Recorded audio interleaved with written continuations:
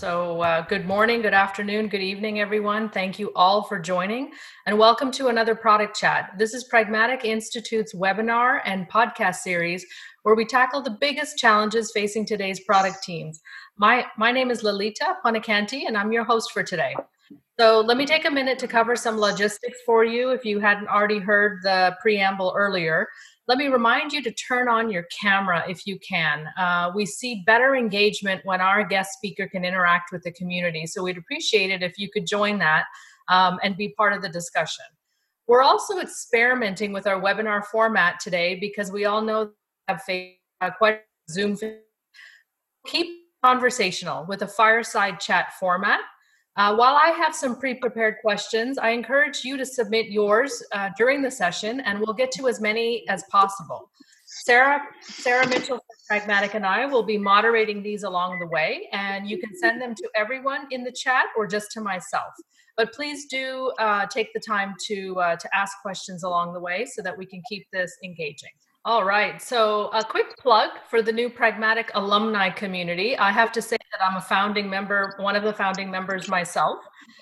Members of this exclusive online community will find everything from a curated library and peer discussions to member exclusive events.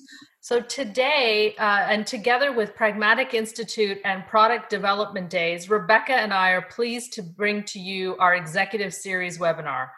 We're currently serving as program board members for the PDD, and with our virtual event coming up at the end of October, the 27th through 30th, we hope that you enjoy the talk today and register for the event to hear SC and many more great speakers during our virtual summit. You can find out more about that specific event at productdevelopmentdays.com. So let's get to business here. Our guest today, SC Moadi, is the managing partner of Mighty Capital, Silicon Valley venture capital firm, and Products That Count, one of the largest global networks of product managers in the world. Previously, she built products that billions of people use at Facebook, Nokia, and Electronic Arts. Andrew Chen, general partner at Andreessen Horowitz, called SC a genius at making mobile products people love. Welcome, SC. We thank you for joining us today. Thank you so much for having me. So let's start just with setting up some context, SC. Tell us about what you're seeing relative to the macro view of the technology product landscape on a global basis. Yes, absolutely. And I love the super broad opening question. So, what we've seen over the past couple of years is that product is really becoming a mainstream function across geographies. It used to be something that was mostly a Silicon Valley function, but now it's all over the United States and it's global. We also see that product is expanding across multiple industries. It used to be that product management was this thing that tech companies would do, but now finance company, banking, insurance, life science companies, pretty much any industry, e-commerce, retail, has a product management function. And so that these geography and industry diversification is a trend that we've seen really accelerate over the past couple of years. It's been delightful to see how diversified that product network has become. What we're seeing now and what we anticipate in the next couple of years is that the product management function is going to become a C-suite function. And I'm sure there'll be plenty of ways for us to talk about this today, but that's for us the next major step for product managers.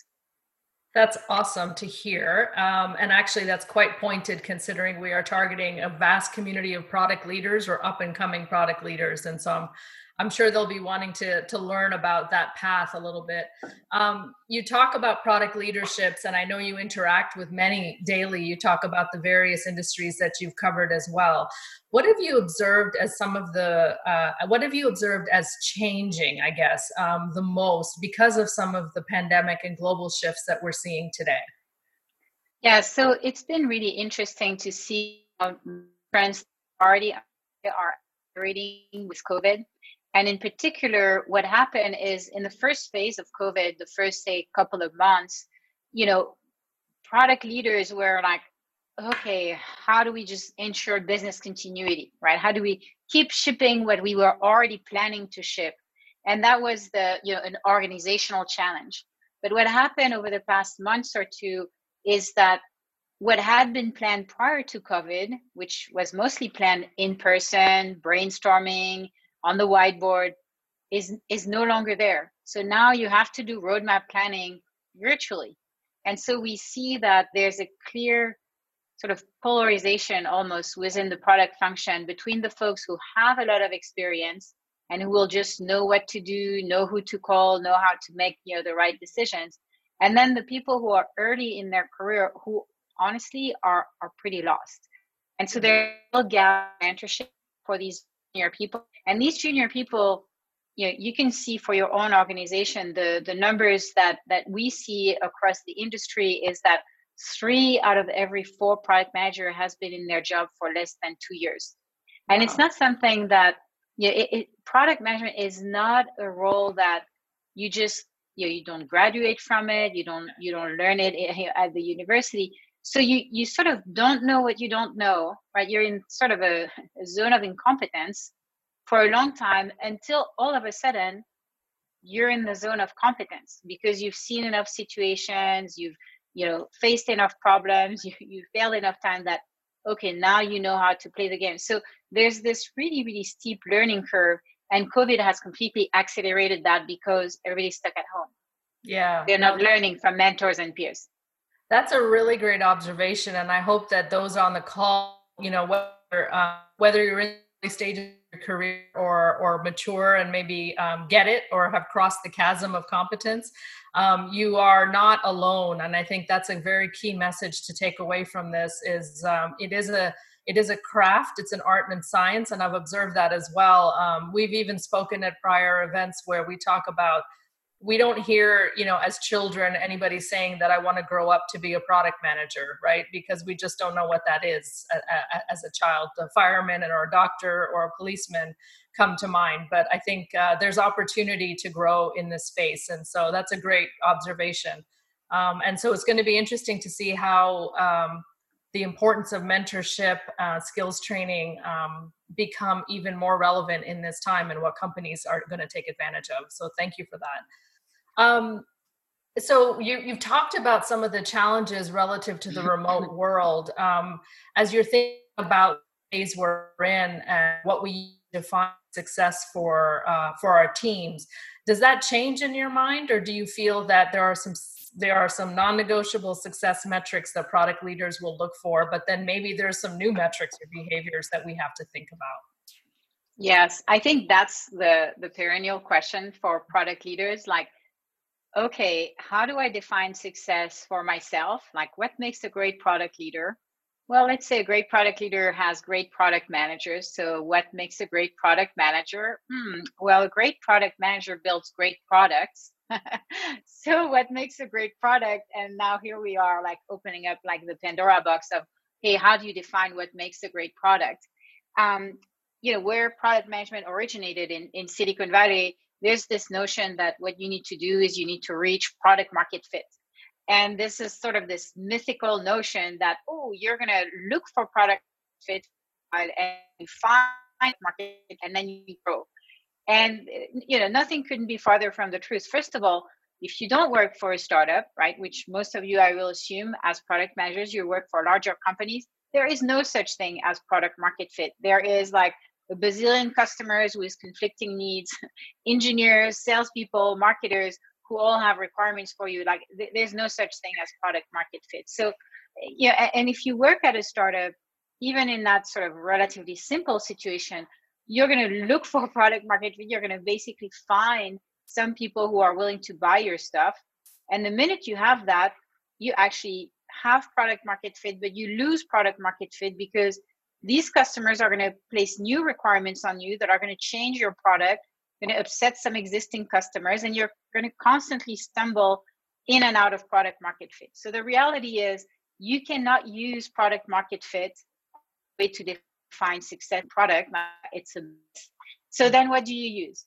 And in the perspective of saying, hey, product managers are going to be part of the C-suite table, are a function that impact top KPIs, then what you think is, okay, if that's what I want, then revenue is my metric, right? As a product manager, I need to drive revenue.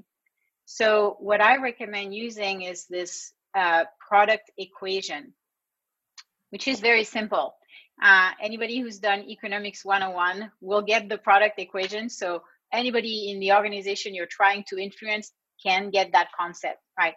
Revenue is volume times price.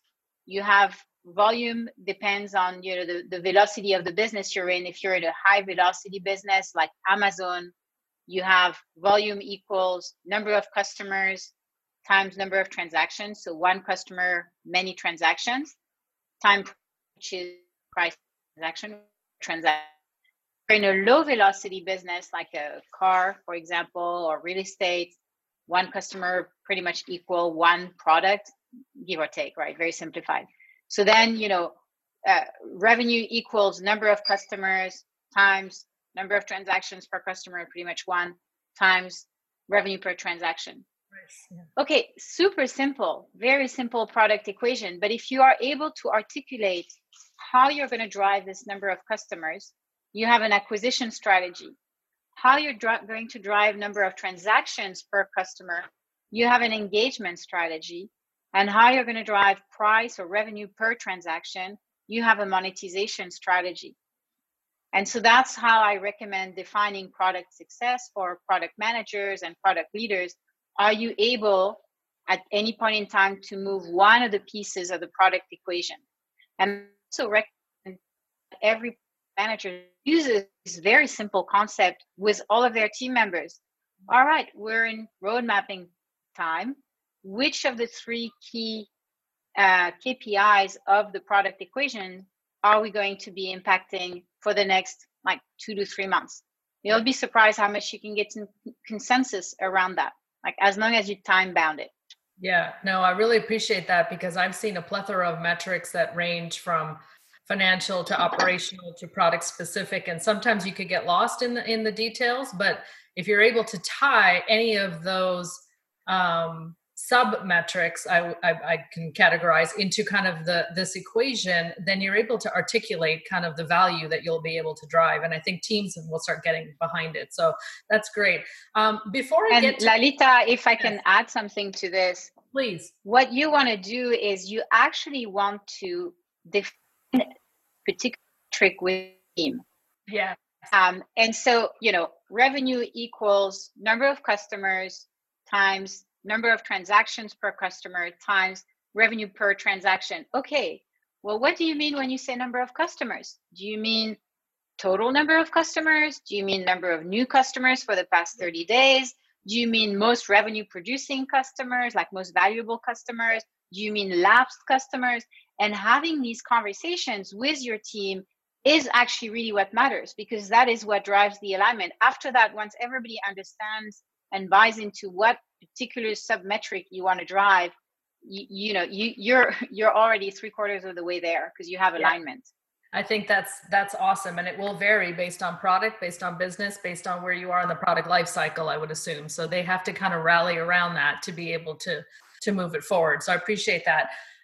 Exactly. Before we get to kind of one of our meaty questions, regarding 3 rules for building products, I'm going to take a couple that I'm seeing in the chat here just to kind of keep up. And then we'll get to that one, because I know that that's what people are coming for, is kind of the drum beat. So Tim noted that he appreciated your statement on product management becoming C-level. He interviewed recently with a CEO just last week, and his response was, I had no idea that was product management. So educating C-level seems to be a key factor, and I've observed that myself as well. What do you feel, SC, are the top 3 key points that you should use to educate C-level leaders today in that conversation? That's a great question. And, it sort of depends on the culture of your company. If you work in a tech company, you probably don't need to do that education, because by nature of the business, right, product is innovation, is the business. So you don't really need that. But if you're not in a technology company, the first is you educate your executives that, look, software is eating the world, right? Like we've all heard that sentence. If we don't embrace becoming a technology company, then we're gonna be out of business. And so that's, I think, the first message, which is really important because every R&D function in the organization, engineering, design, analytics, even product marketing, maybe even marketing when it's very data driven, and product management, we're all aligned in that. We all know that we need to become technology companies. So you can sort of align your R&D team behind that super big message. The second message is there's a complete consumerization of our economy, right? And that's been in the works for the past 10 years with the mobile revolution. And so if you don't listen, embrace the voice of the consumer or the voice of the customer, depending on the type of industry you're in, you're also going to be, obsolete soon, especially true in highly regulated industries where in life science, you thought maybe you didn't care about customers, or maybe even in airlines or in insurance, you didn't think you needed to. Because you had so much red tape to deal with, so much regulation to handle, that the customer was secondary. That's completely changing. And so there you build a sort of a coalition with customer support, marketing, sales, product management, and you educate that technology is driving voice of the customer. I think that's the big starting point for first driving awareness that technology is a priority. And then it's a fairly quote unquote easy case to go from technology to product, because once you have executives who see the value of technology, where are they going to find business-minded leaders that are also great technologists? That's by definition the product function, right? They're not going to go to engineering, to technique, they're going to go to design, business-minded, they're going to go to product. And so that's why I'm recommending these coalitions, because it creates the business case for products becoming part of the C-suite. Awesome. And I think we've got one gentleman, Tom, that basically validated the fact that he was a CEO with product management and always had a PM at the C-level. And he has found successful that validating and educating the org is critical. So it's part of the culture change. So I think you've just echoed that. So just a commentary from there. Just a quick, there's a few requests to just repeat one more time the formula. It seems to have been the secret sauce there as well. So if you don't mind repeating the formula one more time, I'll go back to our chat and then we'll continue to take some more chat questions afterwards. Yes, I'm happy to do that. I wonder, Sarah, if we can even share that one screen. Can put it in as well. Revenue equals times volume, and I think it's broken out further from there, right? Is kind of where you wanted to go as a starting point. Yes, so let me, maybe I don't have it in the slides. So revenue equals number of customers, no, it's not in the slides. Number of customers times number of transactions per customer times revenue per transaction. Really simple, right? Like customer, transaction, revenue. And, people will start asking you, like if we're going to take an example, say Airbnb, for example. Okay, what's a customer? Well, wait a minute. There's a host and there's a guest, and they're both customers. Yes, guess what? Your product equation may be a lot more complex than this super simplified version I shared with you. There's one for the hosts, there's one for the guests, and then some people will say, wait a minute, what you take cost into account? Absolutely. Revenue is a super simplification. You could use profit, but if I start using profit, then I need like 3 hours to go through this simple equation. Yeah. So of course, this equation will be refined and refined and refined. And that's your job, right? That's the value you add, aligning the organization behind something that's simple. Awesome. All right, I'm going to go back to our chat question because I want to make sure we have enough time to talk about your 3 rules. So we talked about your extensive experience in the mobile product technology space and building those successful products. And you talk about channeling innovation to make us better humans and leaders. So let's dive into a little bit more about this relative to your 3 rules behind great products. Yes. And here's the context for this, right? Like, let's say you are able to implement this equation in your organization, you rally people behind this. It's still not enough, right? you can execute that product equation very well and still not have a great product. And we all know these products, right? They will tell us like, put a red button here, but that's actually really not a great product, even though it boosts the product equation for some reason. So the question then becomes, okay, so when I think about what makes a great product, like why do I want technology in my life? And I wrote a best-selling book about that, about what makes a great product. I interviewed, dozens of my peers at the time, my background being in product, about that question. Really, ultimately, I think of technology now as an extension of ourselves. We have our phones in our hand, watches, glasses, soon clothes, everything, tattoos, that are technology enabled. So technology is an extension of ourselves. So if we want to build a great product, then really what we're doing is we're building better people. And so what I did in my book is I used a framework to describe what makes a great product. That's exactly the same framework that people use to describe what makes a great person. This is the slide that you see right here. It's the mind, body, spirit framework. And yes, I'm from California, but believe it or not, there aren't too many frameworks that describe a great person. And so I'll start from the bottom. The body rule says we all as people want to look good. And so we expect that our technology will be beautiful. Inevitably, when I say that, people say, okay, beauty, what is that, right? It's not just pretty pictures. There's a lot of depth into it, and Lalita and I will get into it. It's about efficiency. It's about wow. The other thing people will say is, well, wait a minute, I don't really need that because I work for an enterprise company, or I work for sciences, or for not. We talked about that massive trend of the consumerization of our society. You need to pay attention to that, because if you don't, your competitor will. So that's the body rule, right? We want to build products that are beautiful. Beauty is a lot more than pretty pictures in technology. It's about efficiency and wow. Second rule, the spirit rule. We all want to have meaningful lives. And so just the same way, we expect that our technology is going to be personalized. And when we personalize technology, which is what I think has massive opportunities still, we've barely scratched the surface, you also need to be mindful of privacy and protecting people's data. And how do you do that? And then finally, the mind rule, where we all want to learn as people. You're here because you want to learn. Everybody wants to learn. How do we do that in technology? We have that same patient technology learn with us.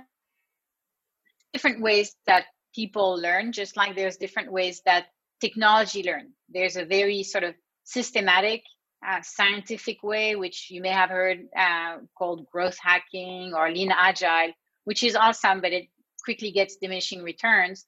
And then there's a more creative way to learn, which is to think, I say think outside the funnel. Like pretend there is no funnel of growth, pretend there is none of that, optimization of metrics. Like, how do you think outside the funnel to build great products? And so I know we're going to get into more detail on this, but I wanted to give you the overview. So product equation on the one hand is like the very simplified way that gets you in the C-suite, but still not enough to build a great product.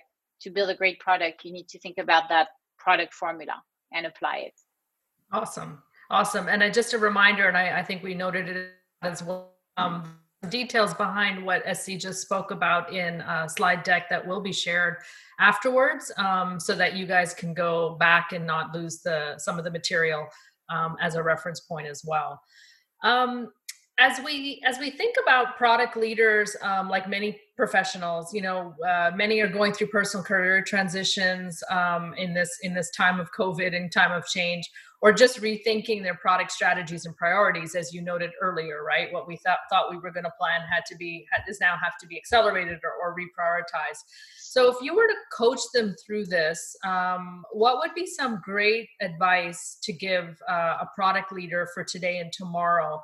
And I'll kind of couple this with a few questions that came up along similar lines relative to some tools or resources to stay up to date, or even ahead of the product world, being able to apply your own activity to those, as any for new PMs as they're thinking about mentorship programs? So broadly speaking, from a coaching perspective, how do you think about product leaders becoming even better, and tools and techniques and things of that nature? Yeah. Yeah, this is a great question, and since there's no degree in product, it's even more relevant and even more important to stay sharp, right? Like Pragmatic offers some awesome certification. I'm sure you can reach out to Sarah and she can tell you about it. But still, like once you go to a training, you get out of a training, like there's 2,000 different tools that are supporting product managers based on different stages of the product life cycle. There's lots of different ways to build products across industry, across stages. And so the question be stay sharp. Staying sharp is a function of, number one, like what are the competencies that you need to develop across the product life cycle. And so what we did with the product leaders of Products That Count is we formed an advisory board, and we asked them, they come from different industries, they come from different geographies, they've worked on many different products, very successful ones.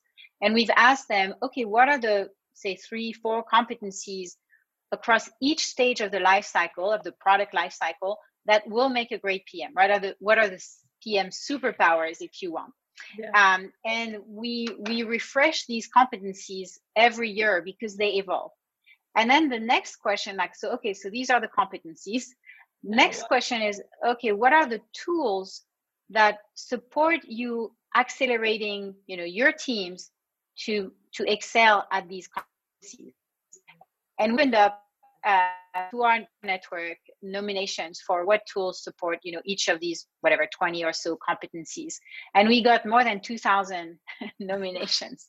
So each team, each pod, like in your organization, there's probably like 3 or 4 road mapping tools if you work for an organization that's even an SMB. I mean, it's unbelievable, right?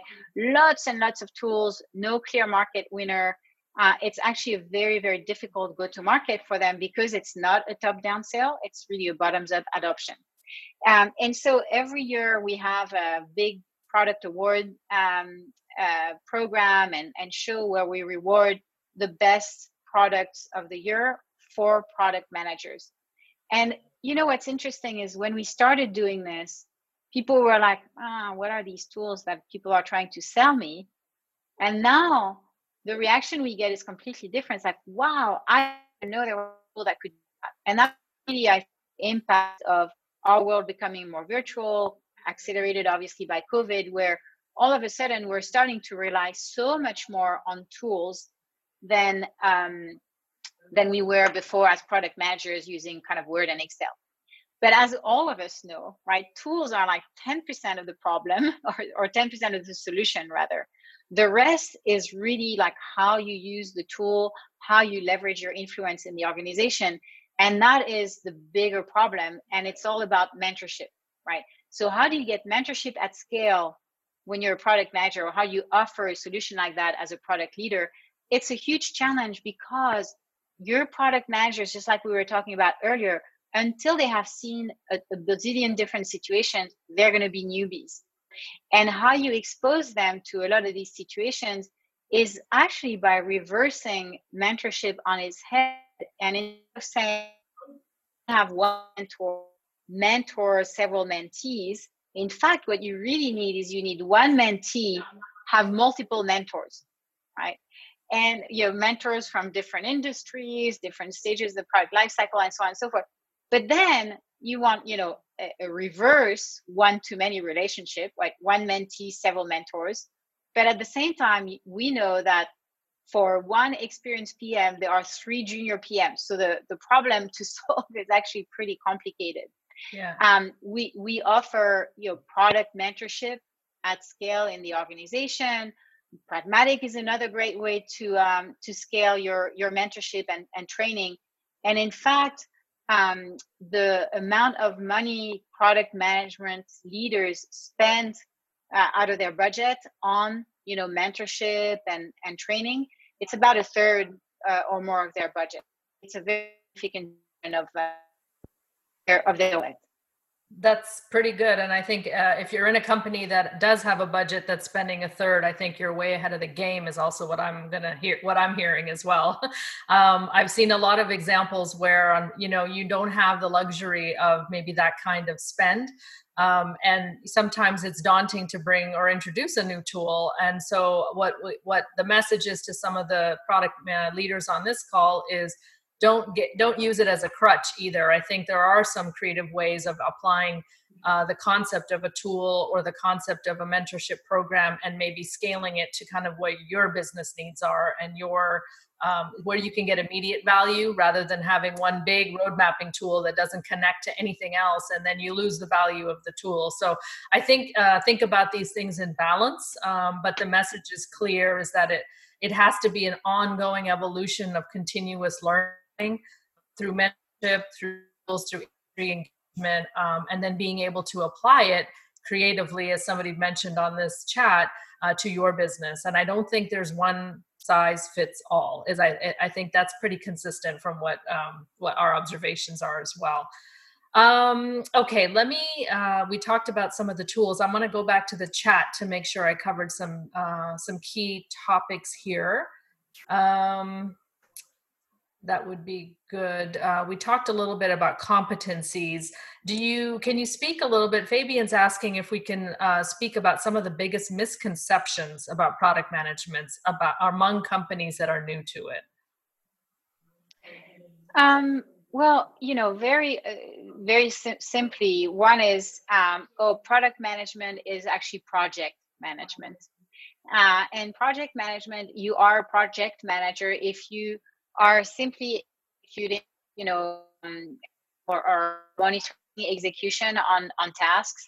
That is exactly what will get you to, for example, have the product function report to engineering, because it means you're sort of project managing product delivery, or report to marketing because you're project managing some product launches. So that's a big misconception.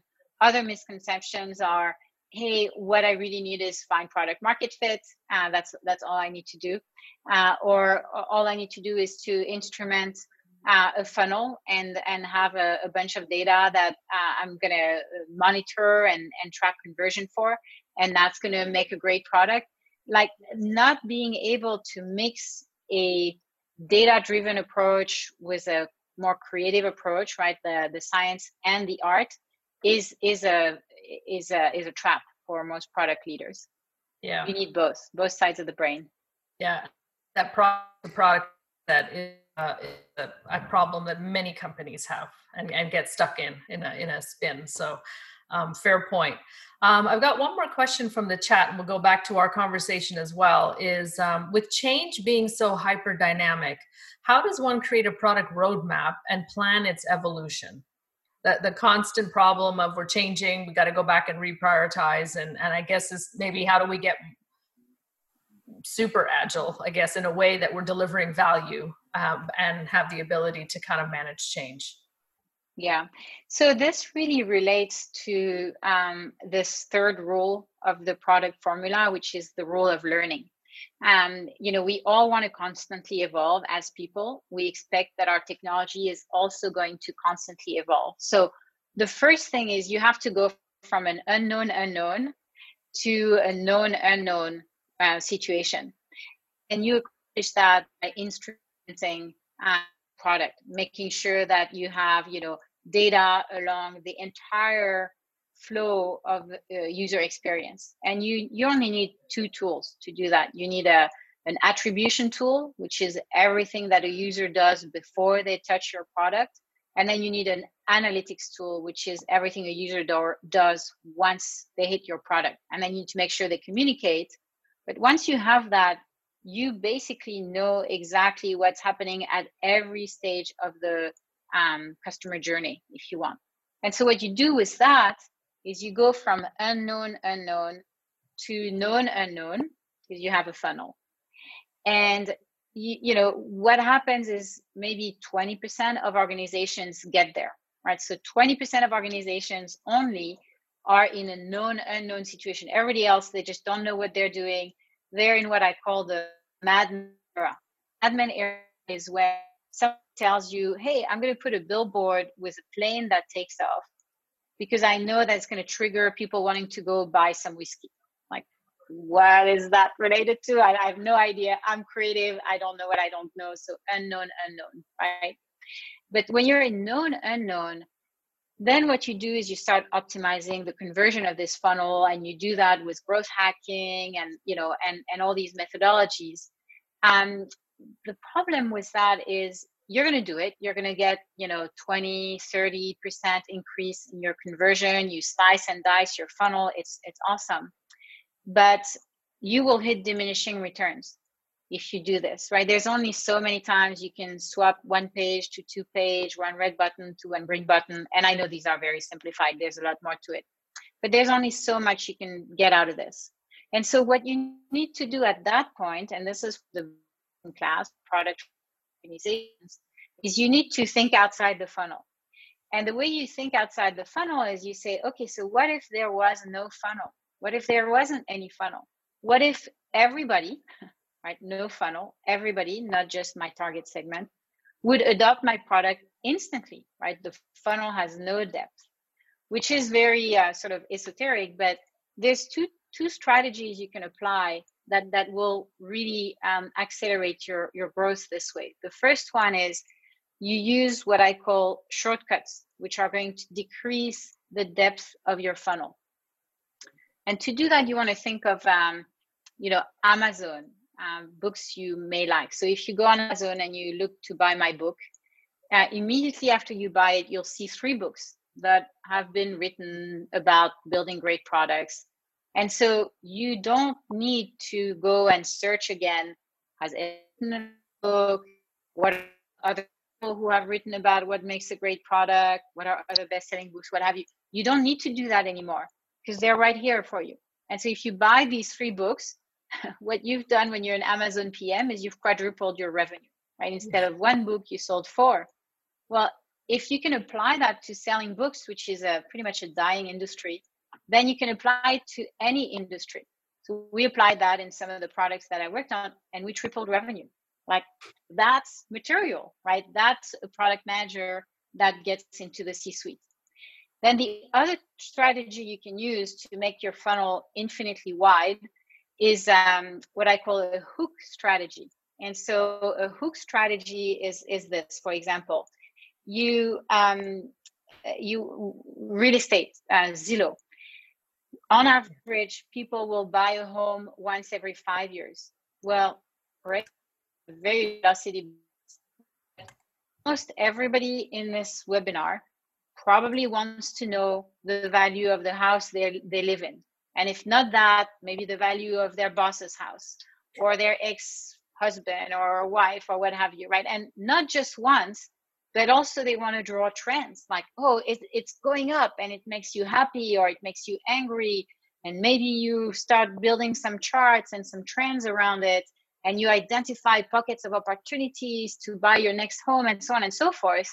And all of a sudden, for something as, quote unquote, boring and as low velocity as real estate, you have created a product that is completely addictive that anybody, whether they can afford to buy a house or not, wants to be a part of. And that's the Zestimate of Zillow, right? Slightly inflated value of a house. If you can create something like this Zest in something as, low velocity as real estate, you can also do it for your own product. And all of a sudden, you've completely turned around your go-to-market. When we tried this in products that I've helped you 5x the reach. And so that's another way that you get into the C-suite, right? You 5x the revenue, you got your spot up there. Done. I think it's a lot about you're outside the funnel, I think, is the key message there, is think outside the constraints that you think or you think your target segment is facing, and allow yourself to kind of be creative a little bit and broaden that opportunity. So that's a great point, because we get caught up in the roadmap and moving features quarter to quarter, but we forget about just taking that step back to think that. Thank you for that. A couple of comments on the side. I think, on our conversation about misconceptions, I think there's also a common misconception about product management versus marketing or product marketing. I think that's a fair trend that people have observed. Edward comments that product managers is really a jack of all trades and relies on many functional groups across the company. It sounds like networking and learning to listen and ability to influence folks within your own organization are keys. Can you share any other personal traits that are critical? So you talk about product management competencies, but what about some of the softer skills or some of those personal traits other than influencing, listening? Can you highlight one or two more?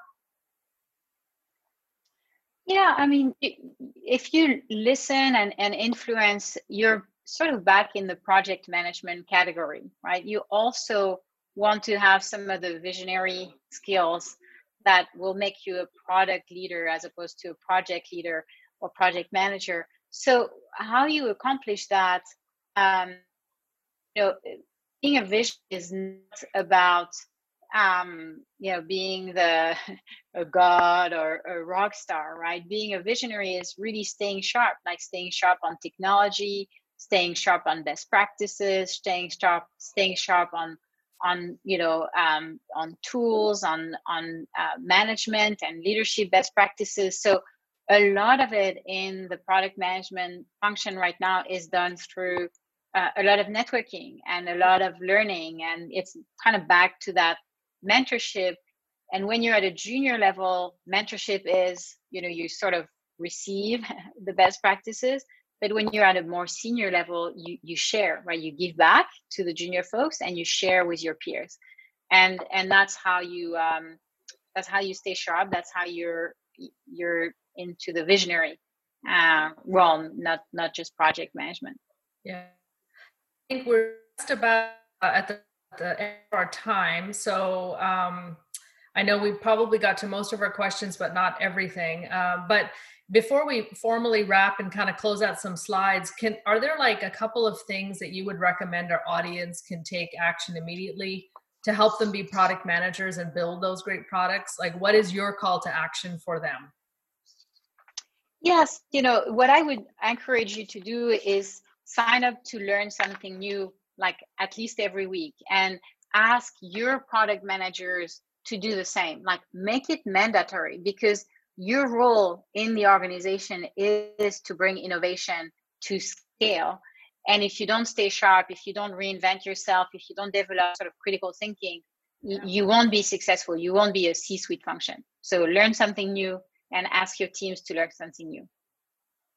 That's awesome. And I think that's probably a broader life, a very complex but very exciting space to be in as well. And I think Herman also mentioned the critical thinking mindset is truly halfway there as well.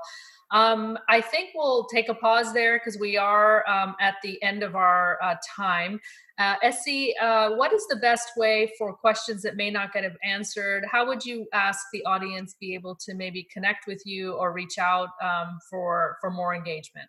Yeah, absolutely. So two things. One is you can subscribe to our newsletter, productsthatcount.com, productsthatcount.com, or you can email me, sc@productsthatcount.com.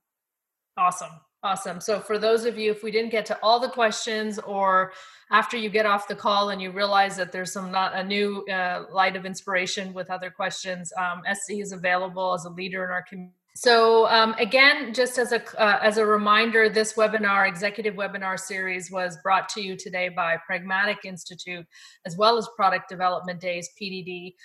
Please come and join us. If you enjoyed the talk today, please come and join us and register for our virtual event, October 27th through 30th. As part of Mastering Product Leadership. You'll hear many conversations such as this and continue to be able to network and extend your reach. You'll hear from SC as well as many other community leaders as well that we hope will inspire you and provide practical insights. The next product chat, is going to be hosting August 11th at 1:30 p.m. Eastern time. And it's about pricing products competitively in the current landscape. So please join the next Pragmatic Product Chat. Again, August 11th on pricing products competitively in the market. And I think that is a wrap for us, if I'm not mistaken.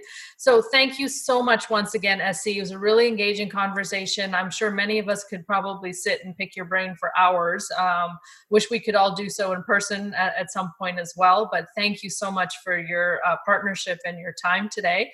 And thank you everyone for being active on the chat and being engaged through this webinar. We hope you found value in the content, in the conversation. We hope you took away something new to inspire you, and join us for the next product chat. See you next time.